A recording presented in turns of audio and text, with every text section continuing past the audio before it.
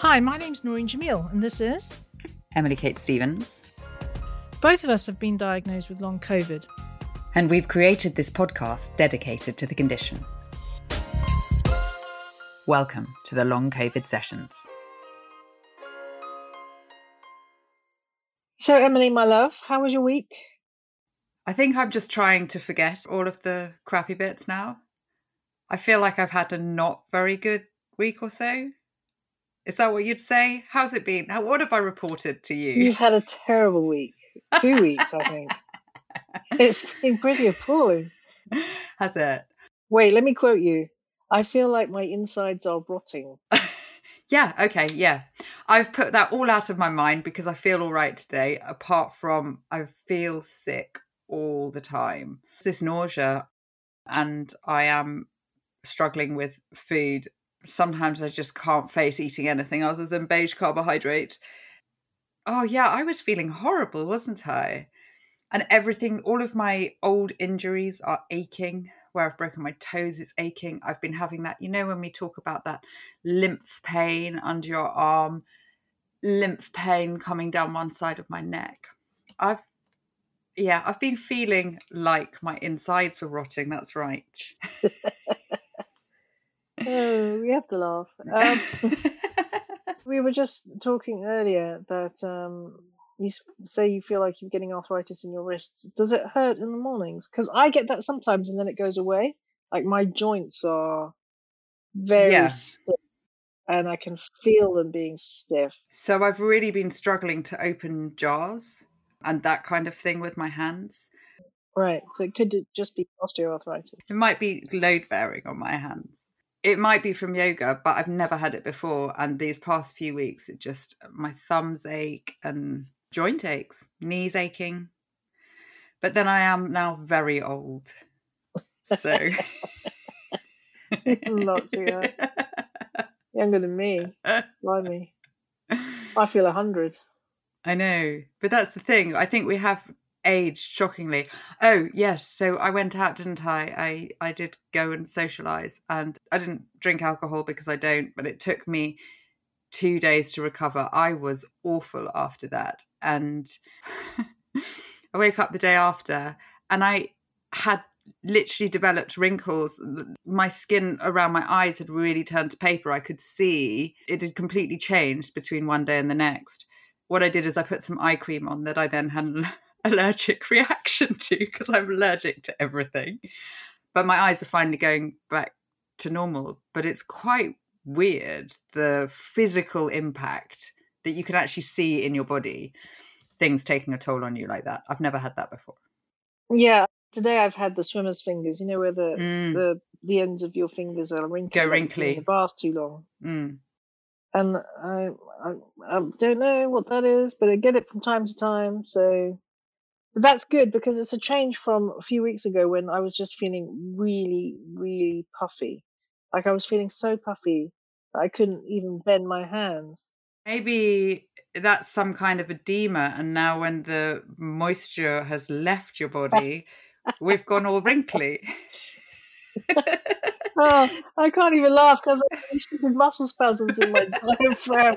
Oh dear. Hold on a minute. Let me get rid of that one. So, yeah, I've had a pretty shocking time. I've also had all of those horrible heart things. You know, when you lie down at night and then your heart goes crazy and you think, okay, this rhythm is very, very strange. And because I can hear my heart really clearly and feel the blood, it's weird. It's very weird. But tell me about you, because we are now 5 weeks post-COVID. Yes. You're 5 weeks post-COVID? 5 weeks post-COVID, and this time plus Paxlovid. That's the additional magic bean that I threw into this pot this time. And? Pretty much par for the course. Tachycardia's back. Blood pressure's back. Surprisingly, I didn't feel that my blood pressure was high, but I've been having some tests. One of the tests before I had it done, they had to do my blood pressure, and it was crazy high, and I felt nothing.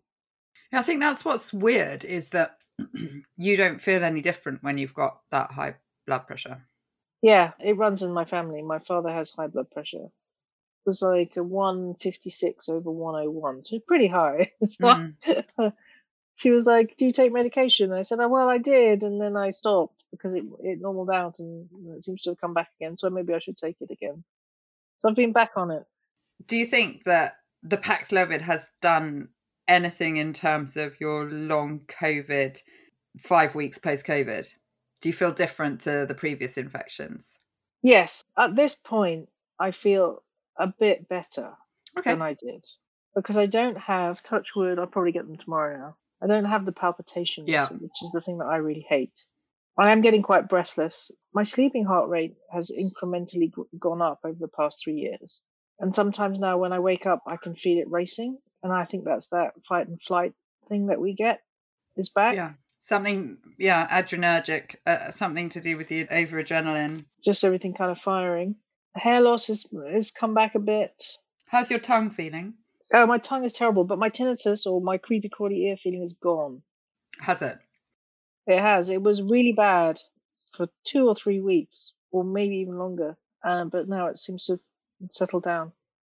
I'd say that was something to do with the nerves in your ear being rattled by the COVID, by the virus. I'm not a doctor. But like I said last week, when I took the Paxlovid, my ear and my tongue It went straight away. cleared up. Yeah, and as soon as I stopped, both have come back, and the ear thing was really bugging me, and it's gone away now because I noticed that it wasn't there the other day. Oh, that's nice. How's your tinnitus? Yeah, my tinnitus has been awful, off the scale at points. We've worked in newsrooms all our life, and when someone's left the TV on just with the tone, and I just have that high-pitched tone in my head all the time. Oh, God, I've walked around newsrooms. Looking for the tone. Newsroom, looking for the tone. Yeah, who's got switch tone? off the monitor, yeah. Yeah, so it's like that constantly in my head. It's a real roller coaster, isn't it? Oh, it's delightful. But one of the things that you and I talk about is we just put all these things down to long COVID because I fundamentally feel that all of these things have stemmed from COVID. I don't check them out. But then when you talk to other people, they say, have you been to have that checked out? And you say, oh, no, it's just long COVID. Well, you've been throwing up for 3 weeks. Do you not think you should speak to someone? But the thing is that it has been cyclical for me throughout the whole of the last 3 years. And not only that, we have each other to talk to. So if you have something and I get it, I'm kind of a bit reassured. and then in the beginning, when I would have all these weird heart episodes, I'd rush off to the emergency room, and sit there for God knows how long. 6 hours, 7 hours, 8 hours. To only be dismissed, really. To only just have all the blood work done and told I'm okay, and you go home. So now I just kind of live with it. You write it out. Yeah. And I don't know if that's foolish or it keeps you sane.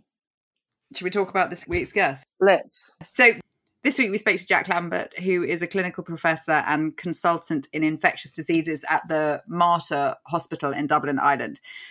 He has a history in various chronic conditions, HIV, Hep C, Ebola, a lot of work in Lyme disease.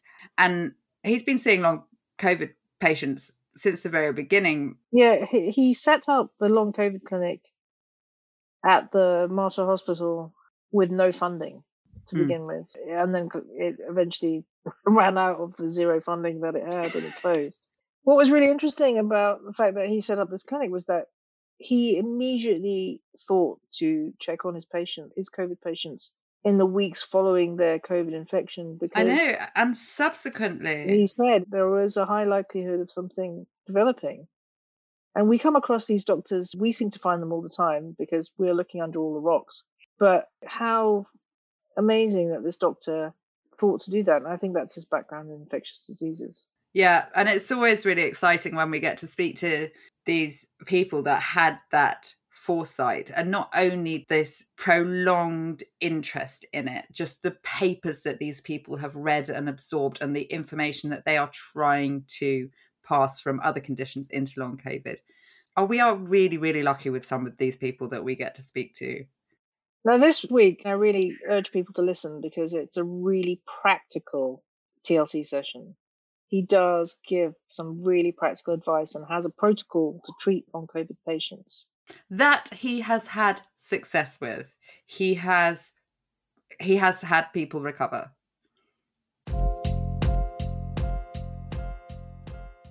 Do you want to just start with your views about long COVID and what you think is going on in the body? Okay, so the Mater Hospital is a national isolation unit of Ireland, and so we are the first people to see all highly infectious diseases. So we received the first Irish patients with COVID back in March, actually, so 3 years ago now. And so I personally admitted most of the first patients with COVID, admitted most patients to the ICU, HDU, and we established a follow-up clinic for patients with COVID. And based on reports coming out of China, based on reports from SARS and from MERS, some patients never recovered. So we knew that there was a post-infectious chronic fatigue, other symptoms that existed. So we actually were able to get research money from the Irish government, from the Health Research Board, to put together a prospective study to follow these patients. So we did that very thing. Starting in May 2020, that was our first long COVID patients still sick 3 months after their original infection in March. And I've actually followed about 1,700 patients since the beginning of time. So we followed all patients with COVID in our clinic, healthy and unhealthy. So we've got a good perspective on. Yeah, that's incredible foresight on your part, because a lot of doctors didn't even consider that they might be a post-viral consequence of COVID at that time. And few places have done follow-up. Right, but all you need to do is not rocket science. If you're a good scientist, you have to do a PubMed search, and if you do a PubMed search, you look up the literature and you find it. So I think the issue is that long COVID today, 3 years later, is not being well dealt with because people are not looking at the science, and people are not looking at previous experience of other coronaviruses, MERS, Middle Eastern SARS, SARS, the disease that kind of affected 20 years ago, spread from China to Singapore and to Canada to Toronto. So there's lots of literature on this condition called long COVID. And you'd also done a lot of work into HIV and Ebola before. So do you think that coming from that standpoint, you were more acutely aware of the post-viral complications? Well, I think so, but actually, most interestingly, I think the thing that gave me the best understanding is I take care of patients with Lyme disease, and about 20% of people who get Lyme disease, even after they get the treatment, they don't get better. They are persistently unwell for years and years after their initial infection, and they have actually very similar symptoms to long COVID. So I put together protocols to treat Lyme disease, and then for those who didn't get better on the treatment, some protocols to support the post-infective complications of Lyme disease. And I kind of adapted those treatments as I followed people in my long COVID clinic. And for the first year, these people were mostly healthcare workers, previously very healthy young adults. And some of them just never got better, and they tried to go back to work and they crash, and they tried to go back to work and they crash. So for the first year, I just followed most of the patients in my long COVID clinic, brought them back every 3 months.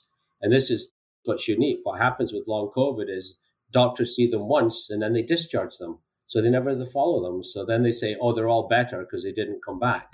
But the reality is they weren't getting better. And I started using LDN, low-dose naltrexone, that I've used for years with chronic Lyme patients. And actually, LDN was used back in the day of HIV and AIDS in the 80s when there was no treatment for HIV. And patients with HIV get sicker and sicker. Their immune system got lower and lower. The inflammation in their body got worse and worse.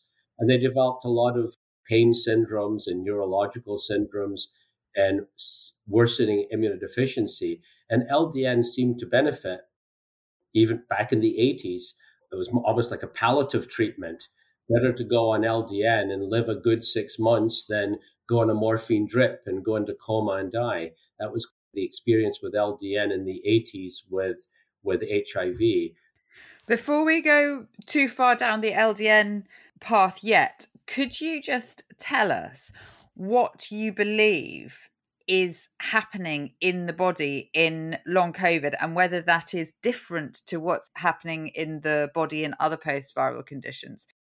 You've seen a lot of neurological damage from the disease. Can you just explain to us what you believe that mechanism or that driver is before we then try to understand how LDN might possibly work? Yes, we'll talk about LDN later. LDN is not the only solution, but it's part of the solution.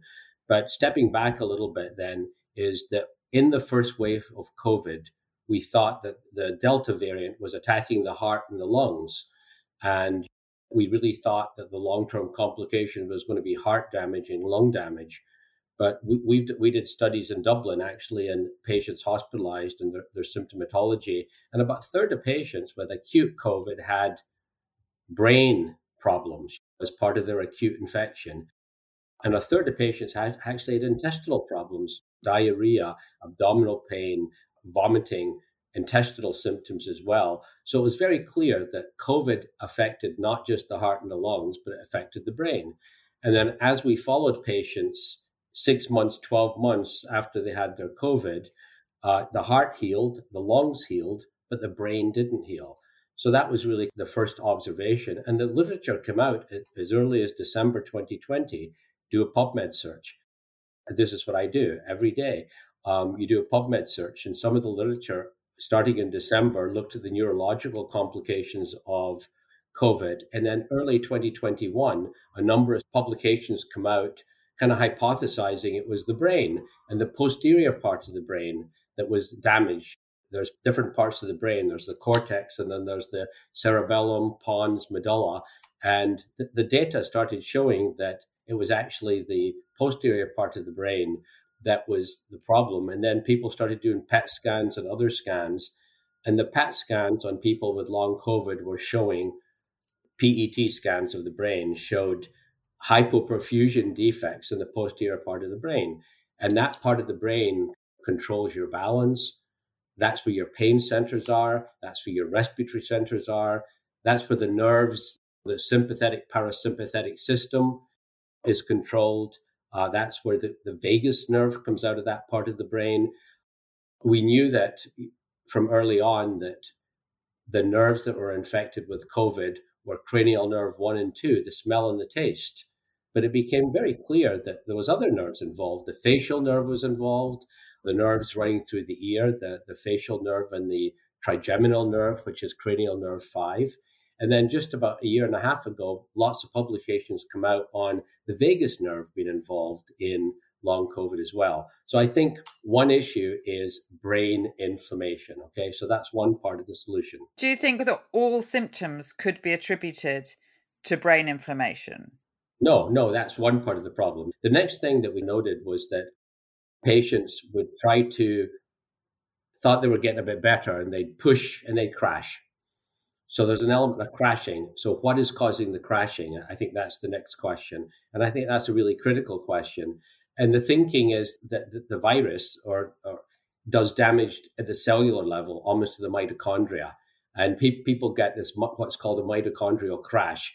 And the best analogy I can give you is there's some children born with enzyme deficiencies, mitochondrial deficiencies, and they have muscle weakness. And if they try to exert themselves too much, they basically, the muscles turn to jelly and they have to go to bed, lie down, because they just crash.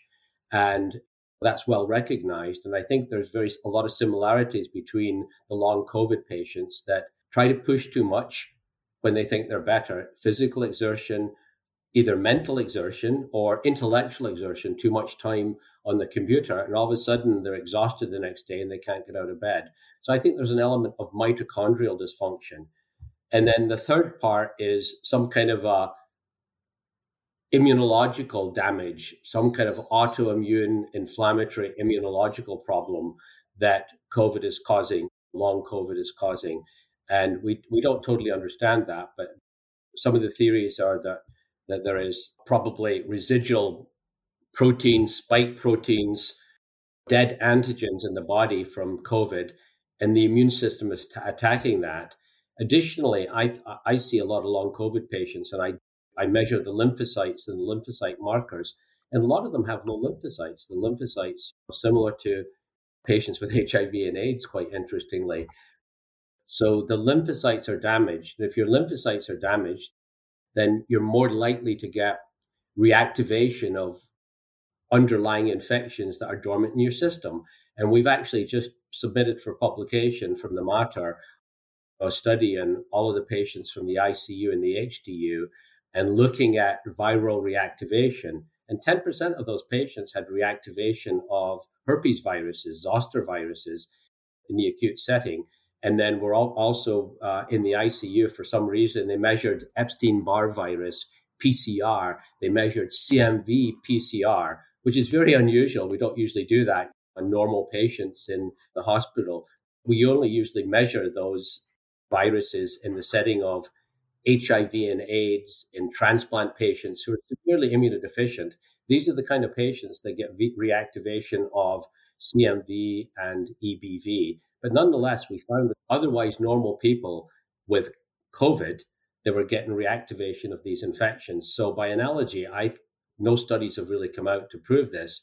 But my observation is I think lots of people with long COVID, part of the symptomatology could be related to reactivation of some of these viruses, Epstein-Barr virus, CMV. I am seeing young people with 3 episodes of zoster within 6 months following COVID, which is very unusual. Young children breaking out with zoster following their COVID infection. So I do think there's an element of immunodeficiency, reactivation of endogenous herpes viruses, DNA viruses. And also, I think, as mentioned, the lymphocytes, the white cells of the body, help you fight infection, clear infection. But lymphocytes, especially CD4, CD8 lymphocytes, they control your immune system. They control your antibody production. They're involved in autoimmunity. If they're defective, then I think people have all these allergic symptoms. People have these histamine mast cell problems. Oh, that's related to the lymphocytes as well. I think it is. And then I think the final issue is what's causing these hypoperfusion defects in the brain that I mentioned on the PET scan. And in the setting of acute COVID in the ICU, about 10% of the patients were getting very unusual blood clots. So COVID causes some kind of a hypercoagulable state. And there's a lot of evidence coming out now that part of the problem, probably the underlying pathogenesis of what's going on in the brain, might be these micro clots, micro blood clots in some of the small blood vessels. It's still theoretical, but I think it's quite complex. The long COVID is causing damage at lots of different levels to different parts of the body and different parts of the system, the mechanisms of the body. But critically, the brain is really an important target. Do you feel like this is a cascading illness? So one bit triggers the next bit? Or do you think it all stems from lymphocytes being diminished? No, I think there's lots of different factors. The next question is, who's more likely to get long COVID? That's the next issue. And I think a lot of people have some kind of pre-existing sort of defect in their immune system that's just been taken advantage by COVID. So if you actually take a history in people, some people are 100% previously well, but sometimes you'll see, 15 years ago, I had an outbreak of shingles, which is kind of unusual. Or I was out of college for 6 months, university with Epstein-Barr virus, chronic fatigue syndrome, 15 years before.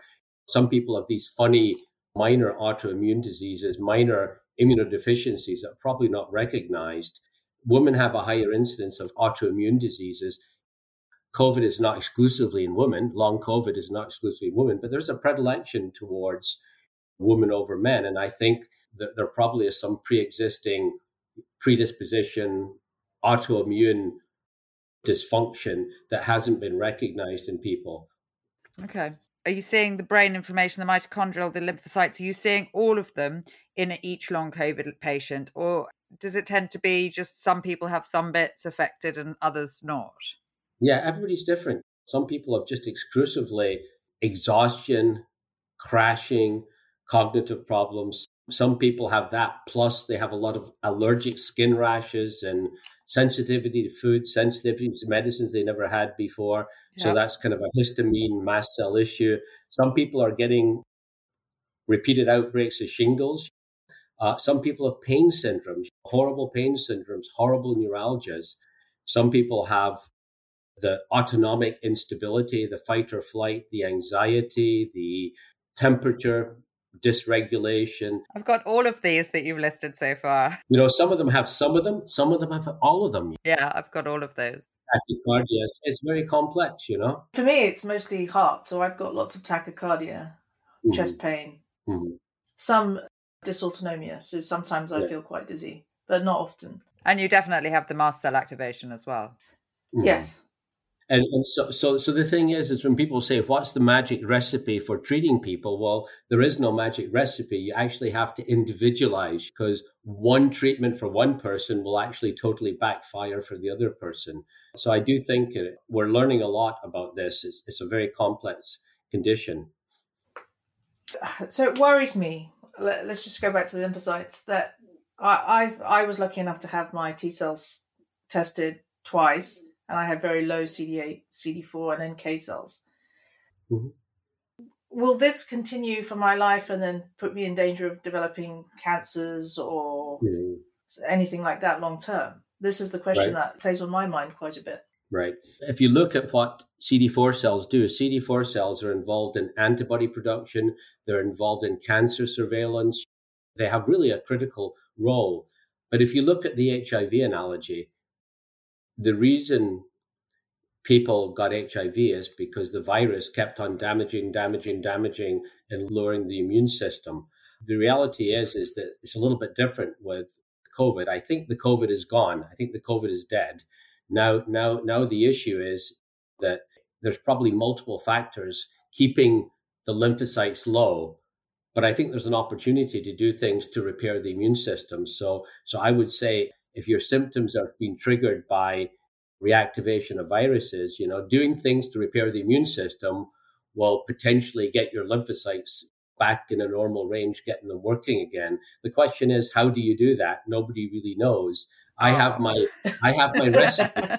You had our hopes up for 5 seconds there. Well, we were hopeful for the first time in 3 years, but yeah. I'm not trying to discourage people. I'm just saying is that right now people keep on saying we don't know anything about COVID. We don't know anything about long COVID.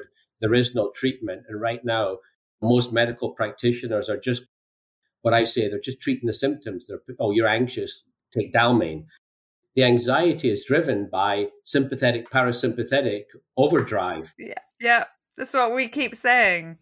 If you repair the sympathetic, parasympathetic overdrive, it's not anxiety. These are people who didn't have anxiety previously. That's exactly what I keep saying to people, because I think it was in my first GP appointment that I managed to get 13 months into long COVID. They said, well, I think maybe you're anxious or depressed. I said, I don't have a history of that. I've never had. It's a physiological symptom. Yeah. It's my heart goes funny and it gives me this feeling of anxiety. Right. But you are so right that the treatment pretty much everywhere is treating the symptoms and not trying to address the underlying cause. People are putting Band-Aids on a bleeding wound. This is the trouble. Yeah. The big elephant in the room is reinfection. Right. And I agree. Right. So how can you repair your immune system if you keep getting reinfected? Absolutely. And, a good quality mask is a good idea. Yeah. Doing everything you can to keep your immune system healthy so that you don't catch it again. But unfortunately, it's so infectious. I have some of my staff, despite being meticulous at work and meticulous at home, they've had 5 episodes of COVID despite being vaccinated 4 or 5 times. So it's quite tricky. One little trick that I do, there's an antiviral product that Boots make called Dual Defense. And it actually has some kind of a seaweed extract in it called carrageen that has antiviral activity. So I wear a mask and I take this nasal spray every day as recommended by some of my colleagues who are herbalists, and they kind of swear by it. So I just think there's you don't want to catch COVID again, but you can't live in a bubble. You have to come up with a solution that is safe as you possibly can be. And my solution is wear a mask and use this dual defense, antiviral every day. Because I got COVID a year ago myself, March, and I have all of the symptoms that you have in a very mild degree. So I kind of say I'm one of the examples of the walking wounded with long COVID. I have bad sinuses I never had before. When I look out, it looks like I'm looking through, can underwater. The water, my vision is just a little bit blurry. I have random pains in my chest. I have random rashes in my chest. Every now and I get these hot and cold flushes, and I know I'm not menopausal, which is the excuse that's used for many people. Yeah, definitely. Women. Tell us about your protocol that you've designed. Well, basically, when I see patients, I say, look, people with COVID, long COVID, are deficient in certain trace minerals, zinc, selenium, magnesium. Coenzyme Q10 seems to be important. So I always say, go on a multivitamin that contains zinc, selenium, magnesium, and coenzyme Q10. And there's some products in Ireland, for example, that are available. People use a product called Revive Active, which is a combination of different products. I work with a herbalist in Scotland, and they have a product called Sublime Vitality, which is a combination of 34 different ingredients, some of which are anti-inflammatory, some of which are thought immune modulating, just to replace the deficiencies that we think are present in patients with COVID, long COVID. So that's one part of the solution. People have done studies on manipulating the gut to speed up recovery from COVID. So I said there's studies on use of probiotics to speed up recovery from COVID, because your gut is your immune system. 90% of your immune cells are in the gut, not in the blood. So I say, go on a probiotic, go on kefir. Kefir is kind of a yogurt product that my Eastern European colleagues in Ireland, a lot of Polish people use kefir to treat chronic fatigue syndrome, to treat fibromyalgia. They've used it for centuries.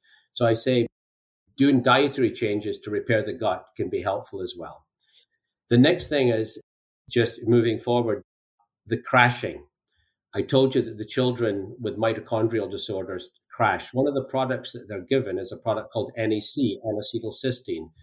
N-acetylcysteine, 600 milligrams, 2 capsules a day. NAC is converted to glutathione. Glutathione is thought to be deficient in the mitochondria. So what you're doing is really repairing the mitochondria so that you don't get the crashing. The mitochondria are critical in terms of muscle strength, power. And I think this is part of the problem with the crashing. So it makes sense. Some people go on liposomal glutathione, which is very expensive. NAC is cheap, okay? And is NAC a supplement rather than a drug? It's a supplement, but it is used as a drug as well. So in Ireland, you can actually get it covered as a prescription, but you can also order it as a supplement from a health food store, okay? Okay. So it's used for multiple. So 600 milligrams twice a day. Twice a day. And then natural anti-inflammatories, things like turmeric and a number of other things. And then similarly, the group that I work with, Just Herbs, they've put together a product called Sublime Essential Capsules, and it has the NAC, it has turmeric in it, it has resveratrol, it has green tea extract, it has bromelain, it has about 8-9 different ingredients that target the immune system, target inflammation, and also target mast cell histamine release. So that's one product, but there's lots of different products that are available. And we really can't prove that these products work, but it just makes sense. What you're saying ties into so many, the people that we've spoken to so far, a lot of people have come at it from their individual angles. So we've spoken to a professor about probiotics. Noreen, if you think about the Distill's 9, that's all of the natural anti-inflammatory products. Antivirals. Yeah, what you're saying here is actually bringing together so many strands that we've spoken to people over the months. Into one protocol. Right. And that's what you have to do, because like I said, people just say, well, I took a multivitamin with coenzyme Q10 and I'm not better. Well, it's just part of the solution, it's just part of the solution, I think. And then in terms of brain inflammation, people have so much sleep disturbances and problems. I tend to use melatonin. Melatonin has been used years as kind of a natural anti-inflammatory. It has lots of brain effects. So I don't call it a sleeping pill. I call it as like a sleep hormone. And it's used for lots of neurological conditions. And actually, if you look at a recent BMJ article, British Medical Journal article, they actually recommend melatonin. And it's got no downside as far as I'm concerned. And it's much safer than Zopiclone or Dalmane, which zaps you, and then you're doped up the next day. You sleep not just that night, but you sleep for days to come. Emily's good on melatonin, aren't you, Emily? I'm not so good. I get headaches. Melatonin is one of the things that, but I would recommend, Noreen, trying different brands, because I've had brands that haven't worked for me at all, and I found some that have been really good. But melatonin honestly sorted out. I think that was the beginning of me starting to feel somewhat better, being somewhat more operational, because I had such bad sleep for 18 months that my body wasn't able to heal at all until I actually sorted out that sleep. Right. And the melatonin really helped me with that. And you take it every day. It's not like a sleeping pill. It's like, I call it a sleep hormone. It's like thyroid replacement, hormone replacement. You don't take it when you feel hot. You take it every day. Yeah. So you take it every day. And I think that's part of the solution. And then there's a whole bunch of, like I said, complementary support, diet support, better avoiding stress, pacing yourself, not pushing yourself. And then these exercises that I think do help. Some of the breathing exercises to retrain. You need to retrain your brain, sympathetic, parasympathetic balance. And some of these breathing exercises to re-stimulate the parasympathetic system. Because they work on vagal tone, is that right? Yeah, they work in vagal tone, but they also work on, part of the problem is people are in this fight or flight mode. They're sympathetic driven. So they have this oversensitivity to noise, to sound, to light, to that their blood pressure goes up, their temperature goes up, their pulse goes up and down, up and down and up and down. It's the analogy I use is you get a brain injury, you get head trauma. Yeah, you've described it as being like head trauma, haven't you? You get a concussion. What happens after people get concussions? They very often have sleep disturbances, mood problems, headaches, head pressures. They have all these neurological symptoms that are unexplained. And then they have alcohol intolerance, interestingly, which is part of the problem. That's been known for years with head trauma. You see the exact same thing in patients with chronic Lyme, the Lyme that doesn't get better that I described to you. And you're seeing the same thing with the long COVID patients. So we need in Ireland, they have 8 pulmonary centers with pulmonary specialists that don't know what tinnitus is, telling people to go get pulmonary function tests to manage their brain fog and their tinnitus. We've got the wrong specialists running the show. We need more neurorehabilitation specialists. We need occupational therapists, physiotherapists who have managed brain injuries. And I think that really is, it's not the only part of the solution, but I think that's where the money is. Okay.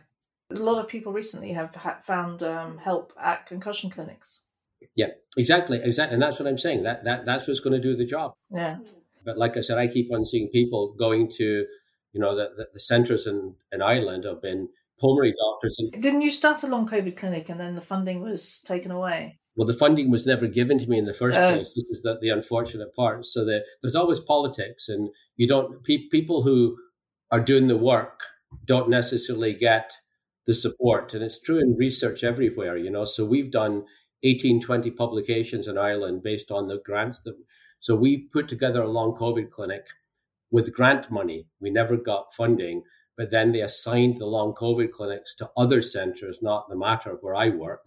And those other centres are not seeing patients with long COVID as a rule. They're using the money for sleep apnea clinics, HIV clinics. So it's very difficult for patients to be in that situation, to have a government that says that they're providing services, but they're providing the wrong services, and the patients can't access treatment and support. So I think this virus, we've learned a huge amount about it, and we have to change direction very quickly as we get new science coming along. But unfortunately, governments and healthcare systems are elephants. They move very slowly, and they're very slow to change direction. So I see patients privately now for long COVID in Dublin, and I see patients privately in Edinburgh now for long COVID. I've got a clinic in Edinburgh, but I'm unable to see patients in the public sector, which is unfortunate because a lot of people can't afford, all of that. So especially when you're 3 years into long COVID and people have lost their jobs and lost their livelihood. So yeah, it is a definite challenge. But the other thing to mention is that the one thing that I think one of the critical treatments that I really think I can stand by is the LDN. And the LDN is, like I said, some low-dose naltrexone has been used by rheumatologists, by neurologists. I used it as an infectious disease doctor previously. I've used it for my Lyme patients, and it has some kind of anti-inflammatory effect in the brain, and it has some kind of immune modulating effect as well. And it's naltrexone, which is used as an opiate receptor antagonist. But what you're doing is that you're using it at much smaller doses. Exactly. So there's protocols in UK and Ireland. If you see somebody who's overdosed, you give them an injection of 50 milligrams of naltrexone, and it reverses their opioid coma. So it has some kind of an effect in blocking the receptors in the brain. So that effect seems to help, patients with many of the symptoms of COVID, long COVID. So I started prescribing it after a year of watching patients go a year not getting better. Patients with pain syndromes, patients with headaches, patients with chronic fatigue syndrome, patients with neuralgias, patients with lots of the symptomatology of long COVID. And we just prescribed it. Low dose, 1 milligram, building up to 2 milligrams, building up to 3 milligrams, building up to 4.5 milligrams. It's a very safe medication. The only side effect, sometimes it causes people to have funny dreams.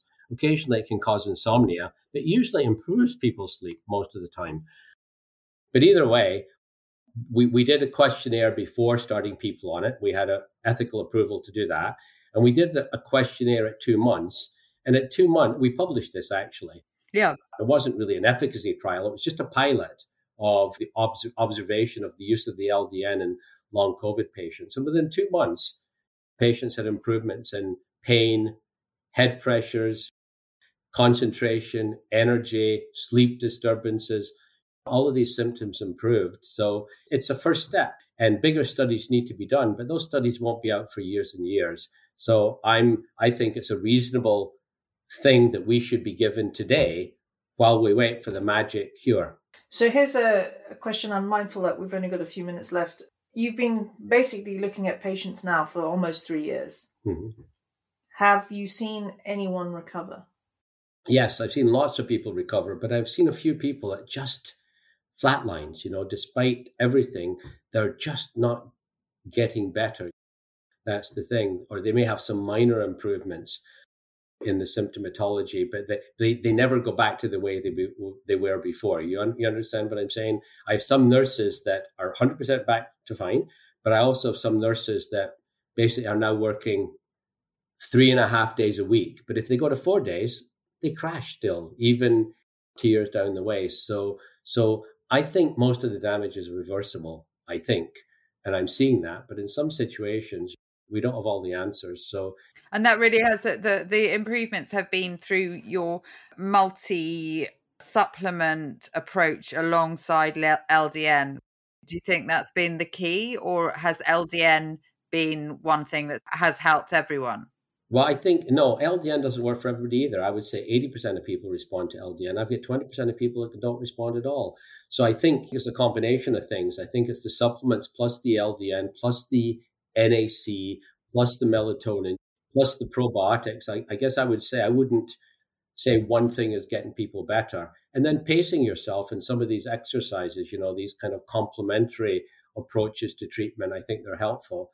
And then even people like chronic fatigue syndrome, I think there is a role for hyperbaric oxygen. Part of the theory of hyperperfusion defects to the brain, what's causing that is it microclots. I have patients that are presenting with almost like TIA-like symptoms, weakness in one arm, almost like a mini stroke. There's studies done in America using anticoagulants for people with refractory long COVID, using heavy-duty anticoagulants like clopidogrel, apixaban, yeah, aspirin. And I think that's too risky because that study did help people, but one person had a bleed in their brain, one person had an intestinal bleed, which, life-threatening. So I don't think you can justify that. But using a baby aspirin, 75 milligrams a day, in some situations, using nattokinase, which is a herbal product, some of serrapeptase, some of these products could be helpful. My in-laws are Japanese. They've used nattokinase as a supplement from the day they were born,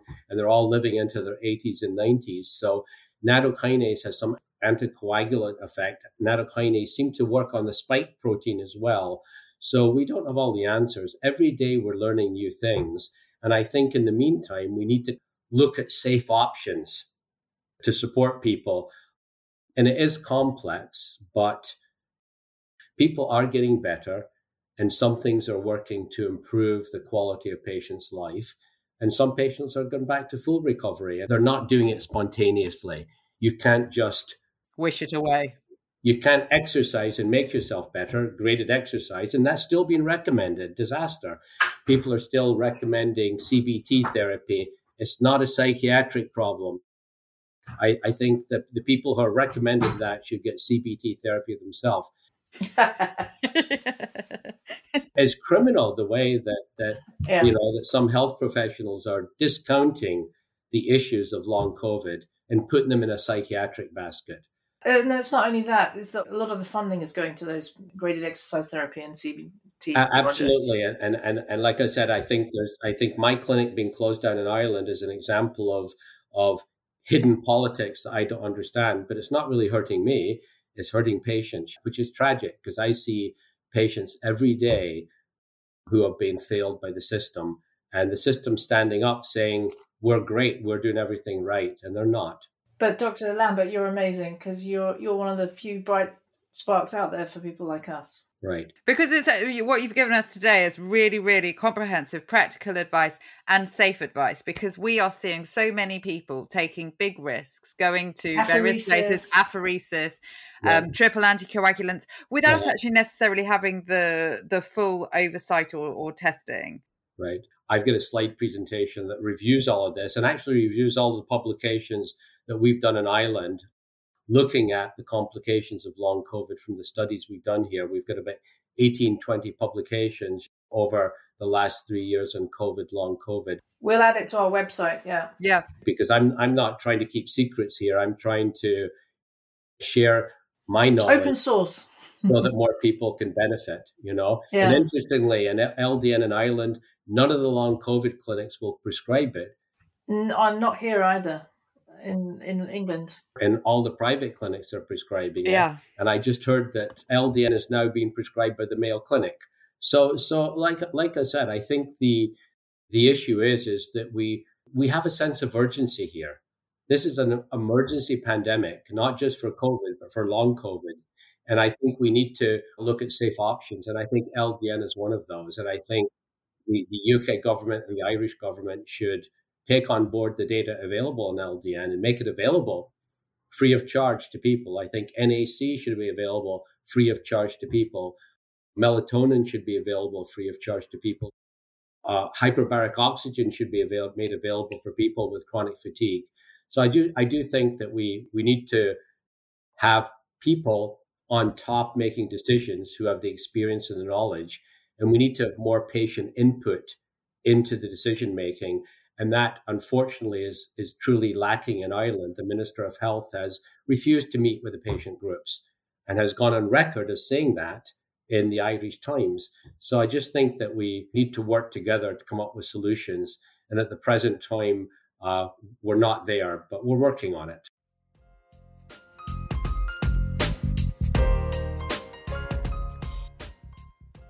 So it was our little moment of hope, wasn't it? It was. And the reason we sought him out was because of his expertise in LDN, which became very popular amongst the long COVID community for a while in the hopes that it would help. We just wanted to really find out a bit more about it. And to me, it sounds like a positive thing and something that we should try along with the NAC. I love his protocol. I'd go on that protocol, I think, because it doesn't seem too aggressive. No. And he's had some success. And we will put his protocol presentation onto our website for anyone that might want to follow up on that.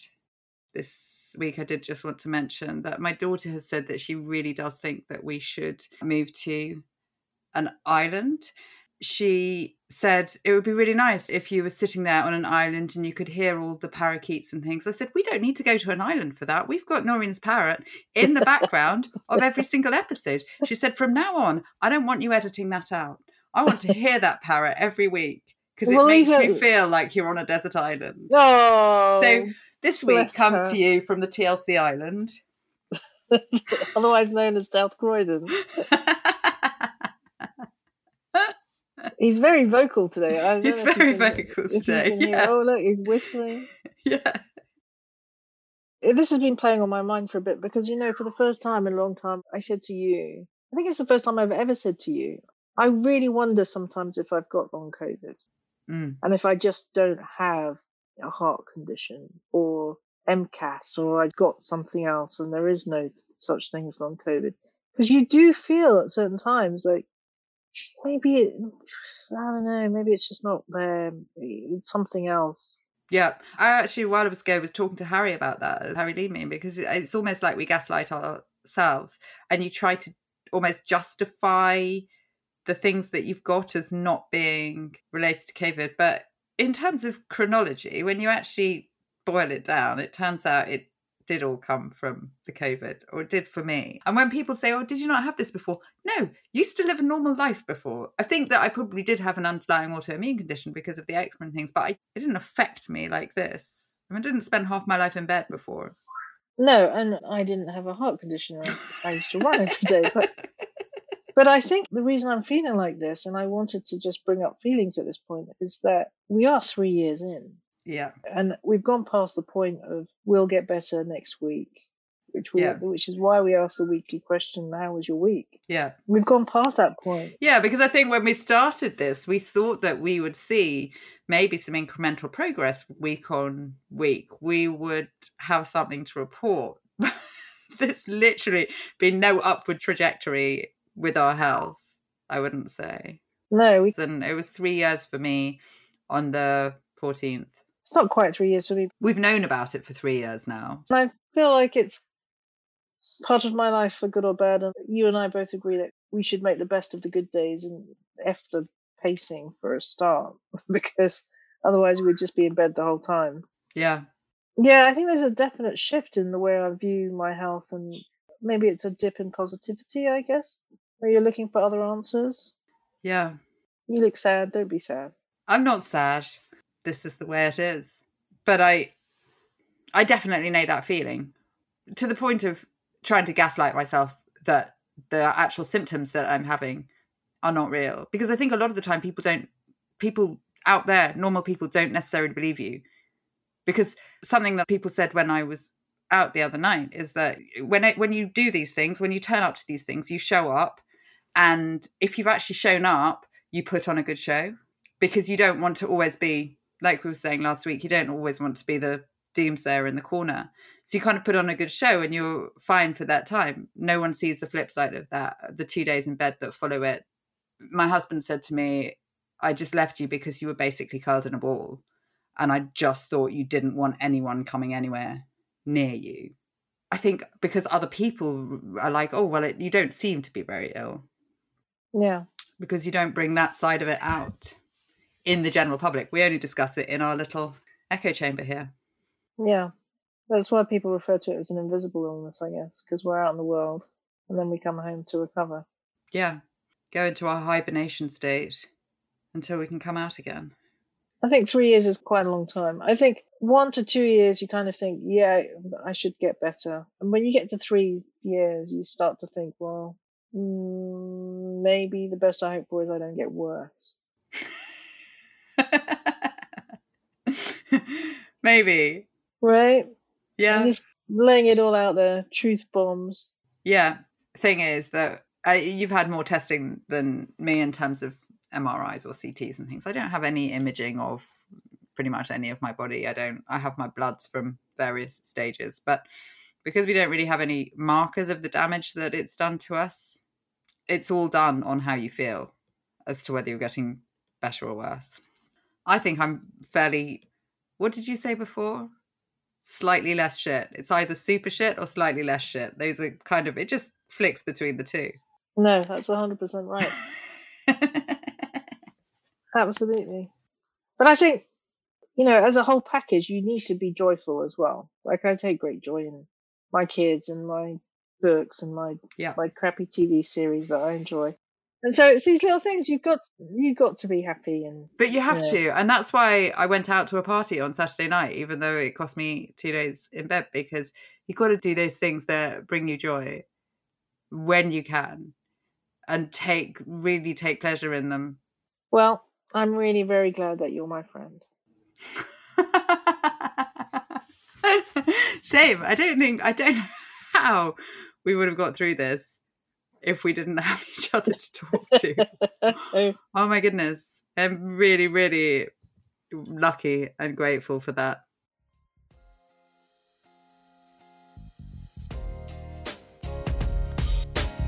Join us next week as we hear others' experiences of long COVID.